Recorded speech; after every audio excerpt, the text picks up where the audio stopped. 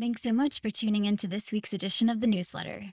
As many of you may already be aware, a bill making daylight saving time permanent by November 2023 has already made its way through the Senate. The decision has been met with mixed emotions. Some argue that permanent standard time is the better choice, and some are simply happy to no longer have to change the clocks twice a year. Arguments in favor of permanent standard time include reduced disease risks, safer bus stop environments for school children, and fewer traffic fatalities. Permanent DST, on the other hand, finds a strong advocate in big business, since longer daylight hours lead to more consumer spending. As far as potential health benefits go, some research suggests that later sunsets may allow children to get more exercise. Horacio de la Iglesia, a neuroscientist who studies biological clocks at the University of Washington, believes the attempt to make DST permanent will likely fail. He cites the precedent of January 1974, when the United States implemented permanent daylight saving amid a national energy crisis. Within a week, school boards were flooded with complaints from parents that children were going to school in darkness. An experiment that was designed to last 2 years was terminated in a matter of months. Public support for DST plummeted from 79% in December 1973 to just 42% in February 1974.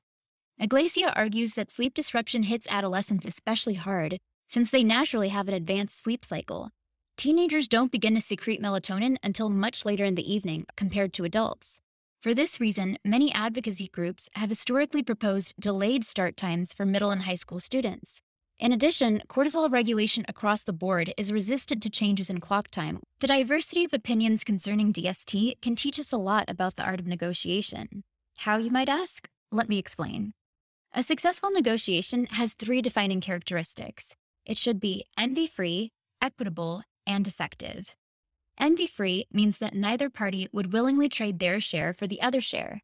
Equitable means that neither party feels shortchanged, since both shares are approximately of equal value. Effective means that resources have been divided in a way to maximize utility.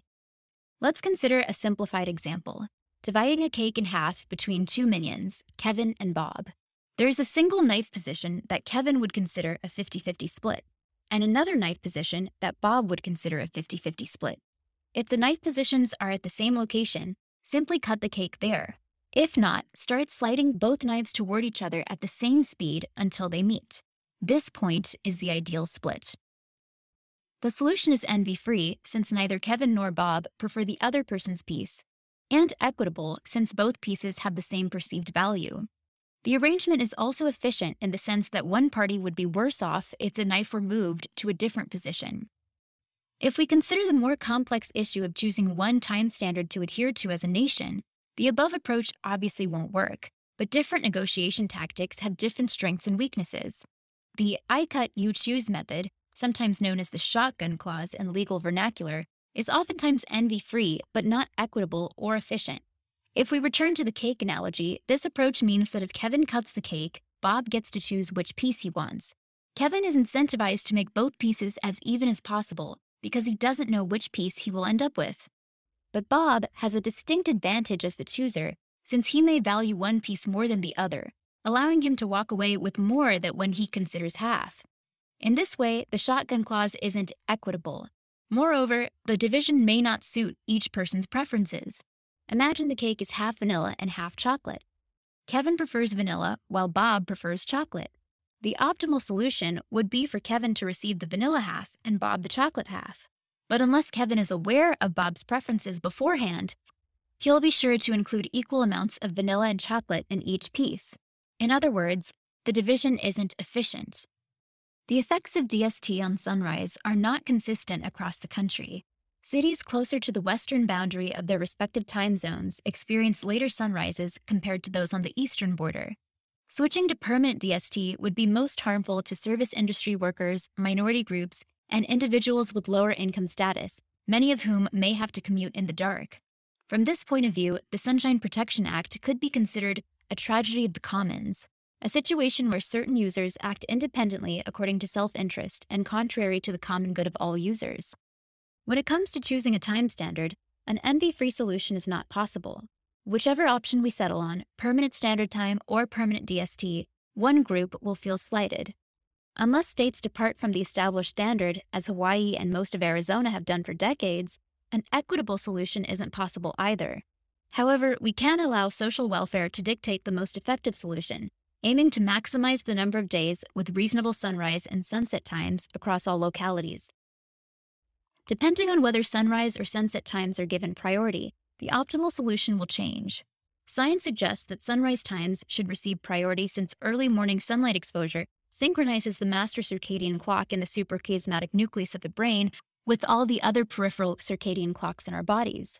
Under permanent daylight saving time, the average number of days with sunrises after 7 a.m. would increase from 146 under our current system to 190, with many of the country's most populous metro areas, including Atlanta, Miami, Cincinnati, and Salt Lake City, seeing well over 200 days with sunrises after 7 a.m. each year. If we define the latest reasonable sunrise time as 7 a.m. and the earliest reasonable sunset time as 6 p.m., and sunrise times matter significantly more, as sleep experts suggest, switching to permanent standard time is optimal for nearly all cities except those that hug the eastern boundary of their respective time zones. If, however, sunrise and sunset times are given equal importance, the picture becomes a little murkier. Most of the Mountain, Central, and Eastern time zones would benefit from permanent standard time, while the Pacific time zone would be evenly split among the options of abolishing DST, always using DST, and keeping the status quo. Given the circadian disruption, accompanying health risks, and disproportionate effect on the most vulnerable members of society, permanent DST would likely do more harm than good. A return to permanent standard time would likely be the best course of action for the vast majority of Americans. Envy-free? No. Equitable? Also no. Effective? All signs point to yes.